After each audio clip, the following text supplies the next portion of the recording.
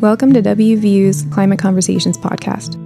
These episodes are student projects from the Fall 2019 Honors Book Club under the same title. My name is Catherine Williamson. I'm a teaching professor of physics and astronomy, and this book club was inspired by a TED Talk by climate scientist Katharine Hayhoe. She says that the most important thing you can do to fight climate change is to talk about it. Therefore, the aim of each climate conversation episode is to do just that, to talk about an aspect of climate change and to keep the conversation going. My name is Erica Larry-Johnny. I am a sophomore in the immunology and medical microbiology major at WVU. I'm from Cross Lanes, West Virginia, and I'm here with Tracy Nabenshu, who's the director of the WVU Office of Sustainability. First, I wanted to just ask you, how you would define sustainability. Yeah, I think the general definition of sustainability is meeting the needs of today without compromising the needs of the future. That's kind of how I define it personally. I think that's kind of the generally accepted definition. But if we're talking about WVU specifically, I think that there's kind of three different things that we think about when we're evaluating sustainability projects or programs or processes. And first, of course, is the environmental piece of that, the environmental performance or conservation. So is it good for the planet? The second one would be fiscal responsibility. So is it good for WVU's bottom line? If it's a sustainability investment that we're making, are we going to see that return on investment fiscally and environmentally? And then is it good socially for our faculty, staff, and students who are living, learning, and working on campus? And that could be anything from indoor air quality to diversity, equity, inclusion, kind of the whole gamut. So we're looking at those three aspects of sustainability when we evaluate projects. And obviously, the more that projects have all three, the more likely they are to happen on campus. So since the title of our class and this podcast was Climate Conversations, we wanted to talk a little bit about what kind of impact you think such a large university like WVU can have on the climate. Yeah, huge, I think. Kind of two sides of the coin there. So universities tend to be large energy hogs, especially research universities that have health science campuses. So we're big users of energy for all of the activity that goes on a college campus or regional campuses for a university system. And then kind of the flip side of that is universities are innovators too, right? So we're also the people who should be on the forefront of making climate solutions or solving sustainability challenges, making the earth a better place to live. So yeah, it's kind of both sides of the coin. And so yes, we have a huge role to play. What is WVU and the Sustainability Office currently doing to promote sustainability on campus? To promote sustainability on campus, so we do a lot of activity around sustainability on campus, but as far as promoting, we have more work to do. Right now, where we're at with promotion of sustainability is we have a few signature events that we promote kind of throughout each academic year. Kind of a big one is, a good example is the Blue and Gold Mine Sale that we hold every spring that's open to the campus community and to the public. And then we also promote a lot of service learning and do a lot of service learning with students throughout the academic year. But promotion outside of recycling bins that are very visible in our campus buildings, we aren't doing that great with promotion, and it's something that we recognize, and it is something that we're working on. We recently sent out a survey to all students about campus sustainability to kind of check the pulse on where we're at. How aware are they of what we're doing on campus, and what are the particular sustainability topics that are important to them? And we're using those survey results. We had a really good response rate. We're using those survey results to shape what we need to do a better job promoting and educating our students about, and what particularly they want to hear more about. We also have a staff version of that survey that's out right now that we're encouraging staff and faculty, if they want to respond to, and then we'll be doing a faculty-specific survey as well. So we kind of need to see where our campus community's at, and then use that to shape up several different things. Kind of generally looking at the student results, we heard a lot about our recycling system on campus. So that's something that we're working on a whole communication program with, basic information like what do you and don't you put in the recycling bin, all the way to what is the process of where it goes after you put it in the bin and on down the line of the recycling chain. So we're recognizing that need and actively trying to shape up what is it that we need to do a better job promoting. Yeah, I saw that survey and I completed it too, and I think that recycling was probably the main thing that I've noticed around campus. And recycling, is a very visible piece of sustainability, but it's not anywhere near the breadth of everything that sustainability touches on a college campus. So, while it is the most visible, we want to do a better job too of promoting the other things that we do that also have large impacts. Is there one project that your office has done that you're particularly proud of or interested in? Yeah, so that one it does happen to be recycling related, and we transitioned our campus in 2014 to single stream recycling from a source separated system. And at the same time that we did that, we instituted an empty your own trash model. So before, campus service workers would go into individual office spaces and empty trash cans, but they wouldn't empty recycling bins.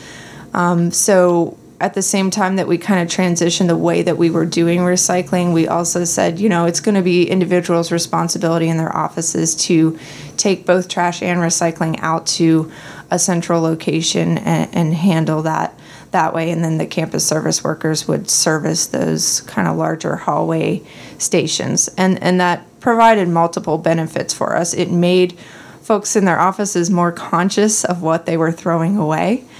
And it also provided a lot more central locations and convenience for folks to throw away trash and to recycle.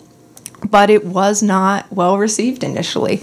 A lot of staff and faculty were upset about it on campus. It was a change, but we felt that it was the best thing for increasing our recycling on campus and using it as kind of a collective responsibility example that we all have to play a role in sustainability to make it happen. We can't just kind of engineer it out in every possible way. So I'm proud that we persevered through that. And, there was a lot of pushback, so there was some wavering that was going to happen, and I'm glad that we persevered because after having the system for a year, it was just kind of part of everyday life on campus, and it wasn't an issue anymore. A lot of it, you have to kind of parse through what is about the issue and what is just about resistance to change. That was one of actually the main themes in our course this semester was resistance to change and people having a lot of issues with changing their lifestyle, even if it meant a better outcome for the future. That was something we talked about probably every week because that's one of the main issues with people in climate change is they don't want to change their lifestyle. Even if they do see that it is an issue, they still have problems changing because they don't want to give up their way of life. Yeah, and I think, part of, along with that is there are several systems that have been set up, commercial systems, businesses that engineer having to think about things out of your daily life, right? So we're just used to that model of, it's going to go somewhere or someone's going to take care of it and I don't have to think about it. But we should be thinking about it and we need to kind of change that paradigm. And I think, too, a lot of individual sustainability habits. So if we have a student or any person that's trying to build sustainability more into their daily life, they want to do that. It's not that people don't want to do that. It's a lot of times that they don't know how because they don't know exactly how things work and they haven't really thought about it too much. And that's not their fault. A lot of times it's the way that things have been set up for them. If I can jump in real quick, this is Catherine. This is making me think of one of the books we read, Earth in Human Hands, by an astronomer, a planetary scientist, David Grinspoon. And he actually called into our class. We got a chance to talk to him personally. And he, kind of along these same lines, he made the point that, all of us sitting in this room right now might be able to come up with a good solution to how we should act, what we should do moving forward. And the trouble is getting everyone else on board. And, I'm a scientist. I'm in the physics and astronomy department. And so I kind of chose books that I'm like, I want us to know the science, right? But then we read 2 books that were kind of science focused and one that was more personal action focused. We kind of found that talking about the science almost didn't help us because we just kept coming back to what should we do as people, in society. What policies, how do we get people on board? We just kept coming back to that theme. And that's really where I think your office is on the front lines is what do we do on campus? Yeah, I think when we ask ourselves that question too, is it has to come from everywhere for us to address it, which isn't the easy answer, because it would be great if we could narrow it down and say, okay, well, it's this corporation or this particular place that isn't doing a good job with sustainability, but it's not that simple. And I hate to harp on recycling, but I'll use it as an example. Right now, globally, the recycling industry is in crisis, and everyone is looking for whose responsibility is it to fix this or to figure this out or transition into a better global recycling system. And a lot of times it goes back and forth between, well, it's an individual's responsibility to recycle the proper way, to know everything. But then a lot of what we throw away or recycle is packaging, right? So you get to a lot of argument about, well, if this wasn't manufactured or packaged in such a way, I would be able to recycle it. So it's the company that's making this product. It's their responsibility to use better packaging or to take back that package when I've used that particular product. But you get into that kind of push and pull of whose responsibility is, and I think it's everybody's responsibility. But again, like you said, Catherine, you can kind of get into that conundrum about that. Yeah, I think that's one of the most difficult things about climate change and just all of that in general is because we have a hard time coming to a consensus on what we should do, why, who's responsible for it. But it is something we need to deal with now because it's just going to continue to get worse. So it's really good that we have people like you working in sustainability to try and at least come up with something we can do. Even if it's not a full solution, it's still very beneficial. Can you think of anything that an individual student on WVU campus can do to promote sustainability or just be a little less damaging to the environment in their own lives? Yeah, I mean, if we're talking locally about our specific campus, I think there's a few things that are big for our students. I'll talk about using public transportation or walking or bicycling where you're going to on campus or in Morgantown. The PRT, as painful as some of the transition has been with the computer system on the PRT, it is a great public transportation tool. And, the decision to save the PRT as it was made based on a lot of transportation issues that we have in the city of Morgantown. So if we didn't have the PRT operating and moving our faculty, staff, and students from place to place on campus every day, we would need about 40 buses on city streets to make up for that transportation volume. So it's a great tool for moving between downtown and Evansdale and moving around where the PRT services. So I would say take public transportation or walk when you can. I mean, there's a lot of data out there too about vehicle trips, and a lot of vehicle trips are made within 2 miles of your residence. What can you do to minimize those vehicle trips, to kind of bundle your errands and your classes or what you're doing throughout your daily routine to reduce how much you're driving? Particularly too on that topic on the university side, something that we haven't yet touched but we're getting ready to is fleet vehicles on campus. We own over 500 vehicles at WVU, and vehicles cause a lot of emissions. So we're going to be instituting a fleet management policy and starting to look at, do all of these vehicles we have even need to be vehicles? Could they be electric golf cart type vehicles. A lot of them don't travel very far each day. Can we have less vehicles? All those sorts of things. So that's a big one for students and for what we're doing to operate the university. I think another one is using less throwaway disposables. So simple things like bringing a reusable coffee mug or using a reusable water bottle, which I do see a lot of our students doing.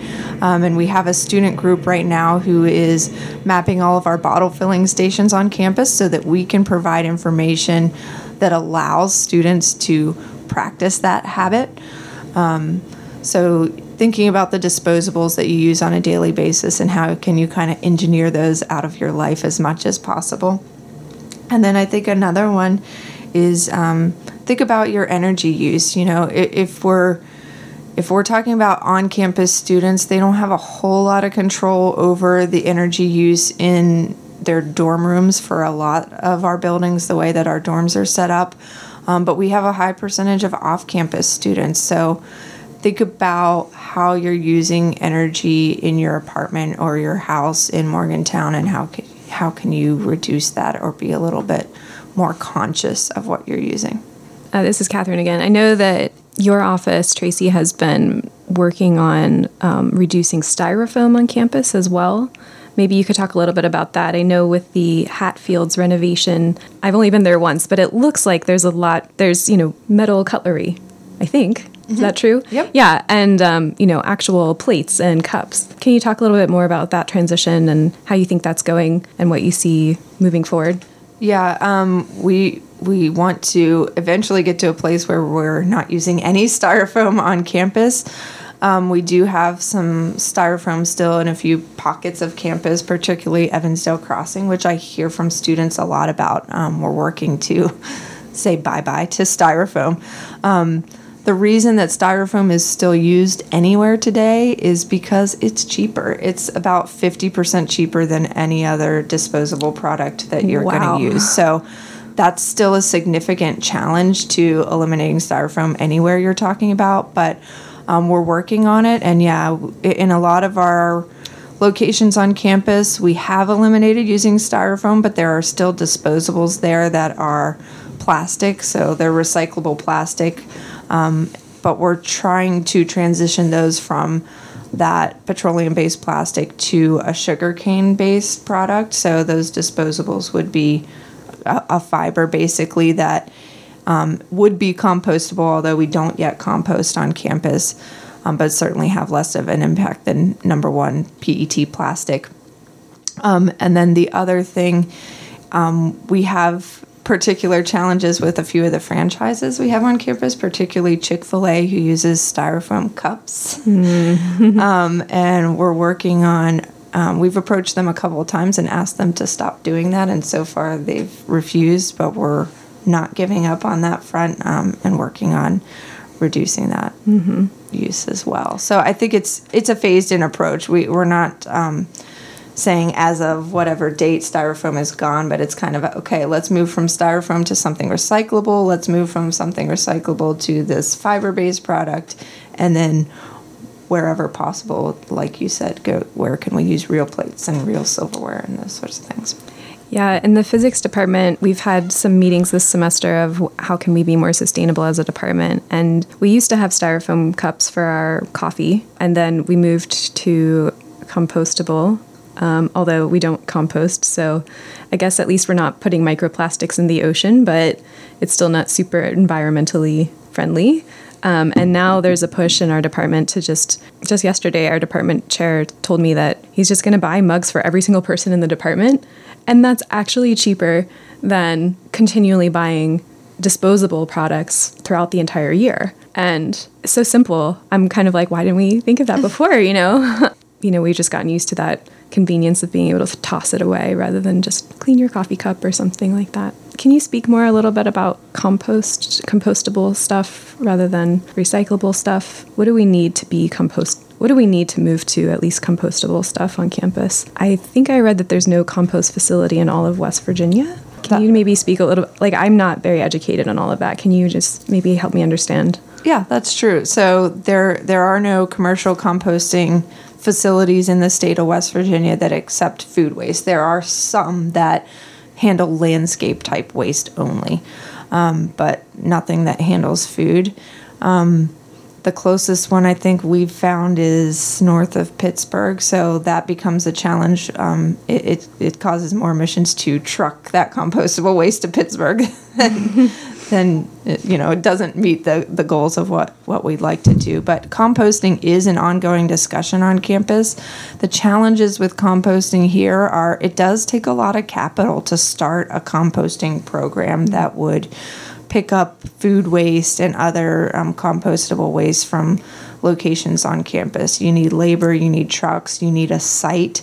That site has to be prepped specifically to be able to handle that compost. Then you also need labor to maintain whatever compost method you've chosen, whether that's a traditional pile and turn type compost that's a big pile, or if it's equipment. There's different equipment you can use for composting. So I think those are the challenges. I think that we will get there. And it's something that our dining services group is very open to. We've done a few waste audits to kind of quantify, okay, how much volume of food waste do we have from kitchen operations where they're prepping the food and the dining hall situations where the students are actually consuming food. So we do have an idea of that. We do landscape composting on this campus. So when our roads and grounds group is out and about maintaining our exterior parts of campus, they do take that compost to the university farm, but it's landscape waste only at this point. But yeah, I think as far as disposables go, it would be great to have already looked at all those areas and have what we need to still be disposable set up as compostable. So when we get a program started, boom, we're already ready with that stuff. You mentioned the dining halls. Does WVU do anything with extra food that's left over, or does it just get thrown away? So we have been monitoring that food waste. We did a waste audit in 2012. We did another one in 2017, and we saw the amount of leftover food between those two waste audits went down significantly. So I think part of that's due to we're just doing a better job of not over making batches of food that we need for dining halls and retail dining on campus. But the answer is yes.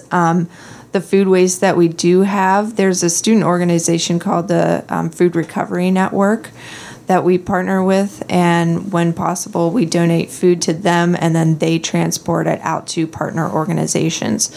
My office also runs a small-scale gleaning program that's in the fall, and what gleaning is it's harvesting produce out of farmers' fields that would otherwise be wasted, that would otherwise not get harvested.